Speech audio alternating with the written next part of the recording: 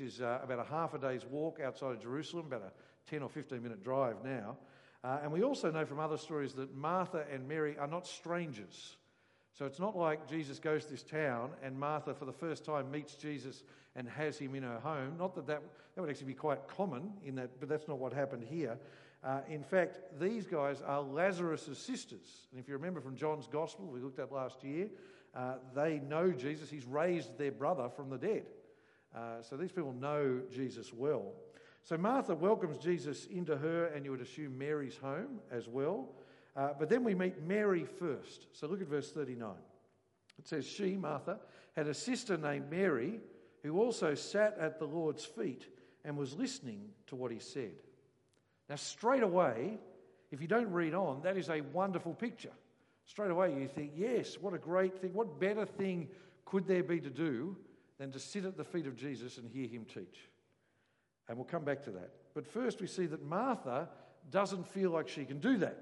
So look at verse 40.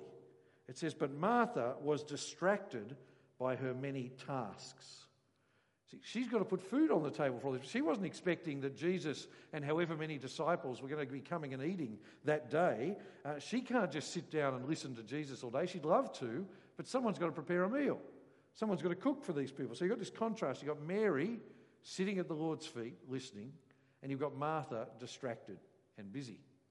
And Martha's not happy about it. She says, hey, Jesus, tell my sister to get up and help. Look at verse 40 again. She says, Lord, don't you care that my sister has left me to serve alone? So tell her to give me a hand.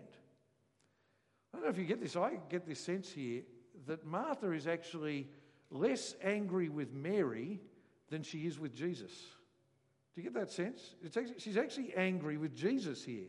She wants Jesus to do something about this. She wants Jesus to fix the situation. And if you know the Gospels well, you know Martha is one of actually very, very few people who rebukes Jesus. She's a gutsy woman, this Martha.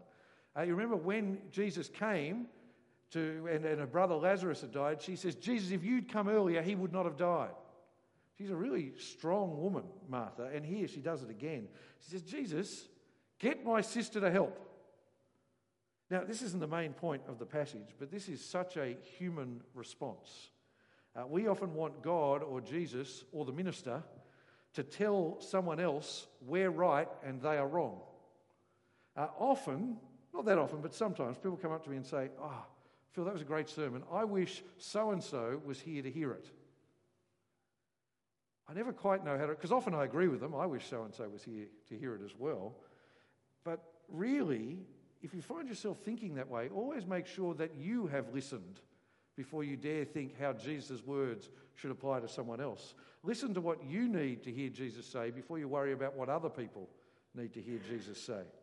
And so here, instead of rebuking Mary, which is what Martha wants, Jesus gently rebukes Martha. Look at his answer in verse 41.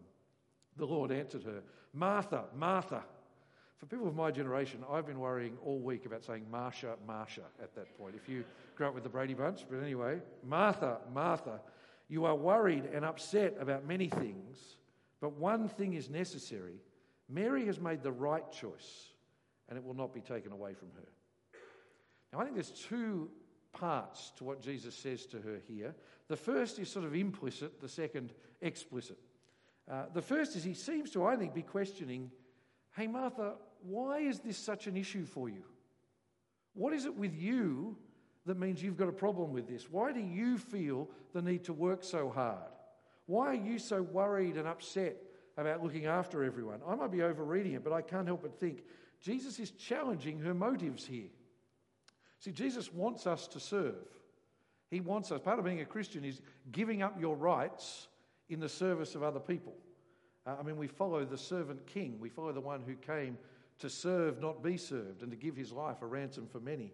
The essence of what it is to follow Jesus is to serve other people. But sometimes our service is not driven by our love for Jesus and by our love for other people.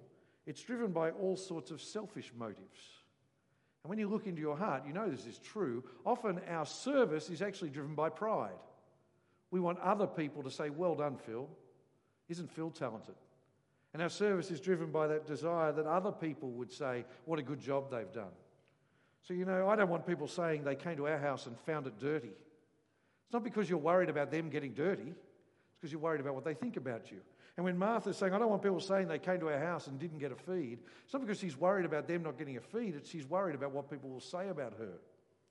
Martha, is it because you care so much about Jesus and these people that you're so busy? Or is it because you care what other people think of you? But more important than that is Jesus' second point, which is that Mary has made the right choice.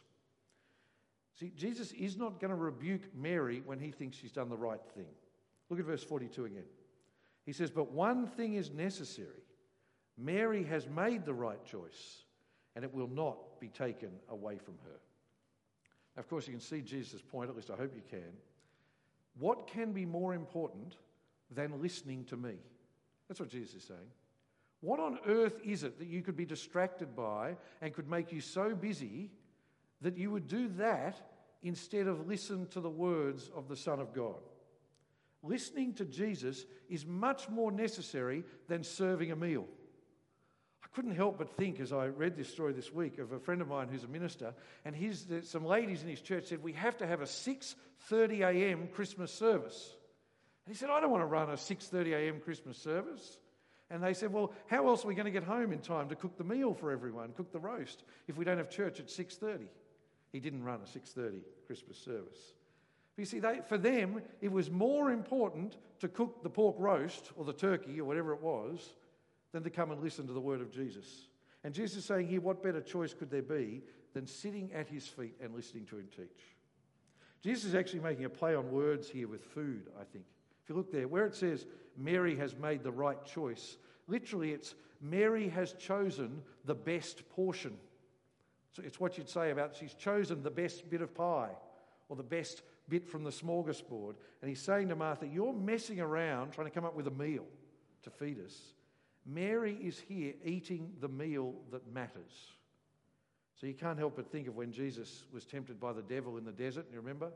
And the devil said, well, why don't you make some food for yourself from the rocks on the ground? And what did Jesus say? Man does not live on bread alone, but on every word that comes from the mouth of the Lord. See, no meal is more important than the one Mary was feasting on that day, the word of Jesus.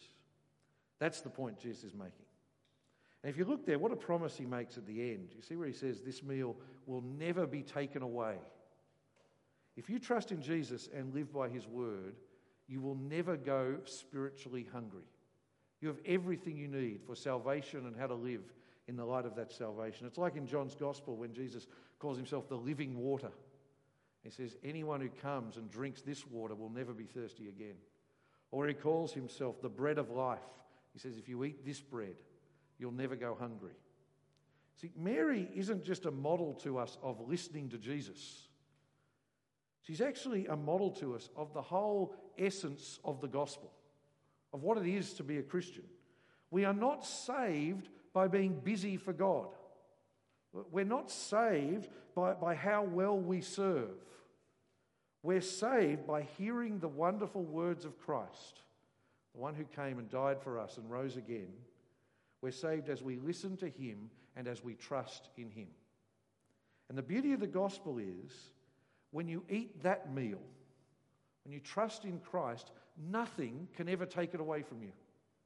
Nothing can ever take away that assurance of salvation that comes through trusting in Jesus. Well, as we close, how do we apply this passage to ourselves? If you have a look in your outline, I've got 3 points in the second column there for how we should apply it. And the first is a really, really strange one, where I want to say, don't over-apply this passage. That seems strange. What I mean is, don't take this passage as the only thing Jesus ever says about serving. There are some Christians who never feel like Martha. There are some Christians who never feel busy because they never serve. And I would hate it if they said, oh, here you go. So this is what I should do. I should just go sit on the couch and let other people serve me, and that's how I'll live out the Christian life. I remember going away with a group of Christian friends once, a group of young Christian men, and we'd hired a house near the beach. We had to be out of the house by 10 a.m. on the Sunday. It had to be all cleaned. You can imagine the mess 10 Christian guys from a Bible study group had made. And anyway, we had to pack and clean. We were working like slaves for about an hour to get it all done. Just as we finished, one of the guys wanders back in. And we said, where have you been? It's all done now. He said, it was just so wonderful down at the beach. I thought I'd just spend some time in God's Word and prayer before we head back to normal life and get busy again. You can imagine our response at that point. There may or may not have been physical responses. We were a lot like Martha. Now, he might have quoted this story to justify himself. He might have said, I'm just being Mary. Look, God's Word is more important than cleaning the house. If he had, he would have been wrong, because Mary only had Jesus with her for that day. We have the Scriptures all the time. You see, it was a stark choice for her. Do I listen to Jesus or do I worry about serving these people? We have the Scriptures every day. My friend should have got up and read his Bible an hour earlier and then helped clean the house. So please don't make this everything Jesus says on the topic of serving. Don't over-apply this passage. Read in the light of the rest of Scripture. But, and my second point of application, having said that, sometimes as Christians we fall into the trap of Martha, where we serve but we stop listening to Jesus.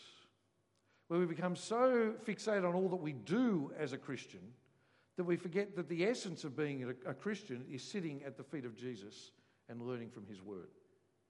Sometimes I see Christians who want to serve, they want to help on creche, they want to help do all sorts of things, they want to teach this and all of that, but they don't want to keep themselves growing as a Christian.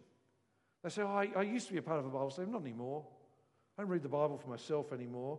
And then there's people who just can't sit and listen to a sermon. This is you right now. You'll be hearing it. But anyway, people who just sort of think, I'm too busy. I've got to get out my phone and do my shopping list for the week. Because I just can't sit for 20 minutes and listen to the Word of God.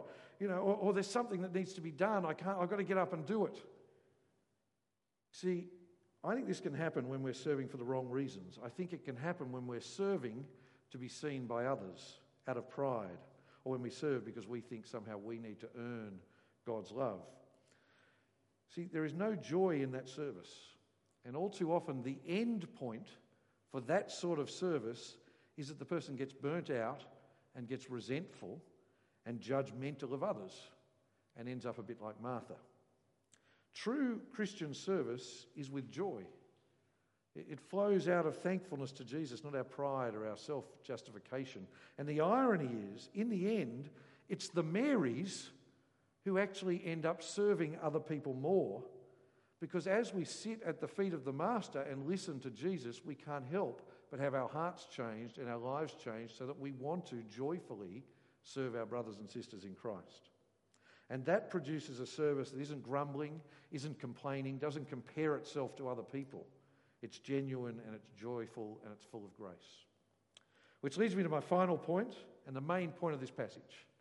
And that is, let's be like Mary and make sure that we are feeding on the good portion. As we go into 2019, I want to ask you a really practical question tonight. It's New Year's Eve tomorrow. I want to give you a chance to make some resolutions. How are you going to make sure you sit at the feet of Jesus this year and feed on his word? What practical steps are you going to take to make sure that in 2019 you sit at the feet of Jesus and feed on his word? How are you going to make sure that you don't get distracted by things that are less important, even sometimes good things? Do you notice how Martha is not distracted by sin, she's not distracted by bad things, she's just distracted by the busyness of life. And I think that's the case for many, many Christians. They say, yeah, I'd love to read the Bible, I'd love to be a part of a Bible study, but then we just get distracted as the year gets underway. And we say, I'm just too busy for that. I can't give the time. So as we go into 2019, how are you going to make sure you sit at the feet of Jesus and feed on his word? So first question, what is your actual plan for personal Bible reading this year?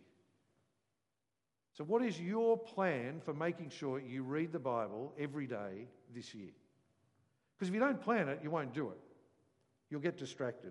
Doctors say you should have a good breakfast to start the day. Well, we need to make sure we are having the best breakfast to start the day.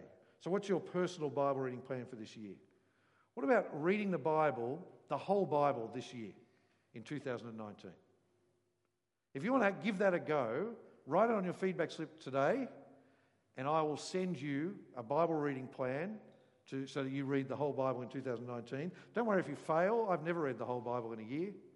Usually takes about 18 months because you missed this day and you missed that day. Don't worry about whether you fail or not. Don't be a Martha who's comparing yourself to others, or.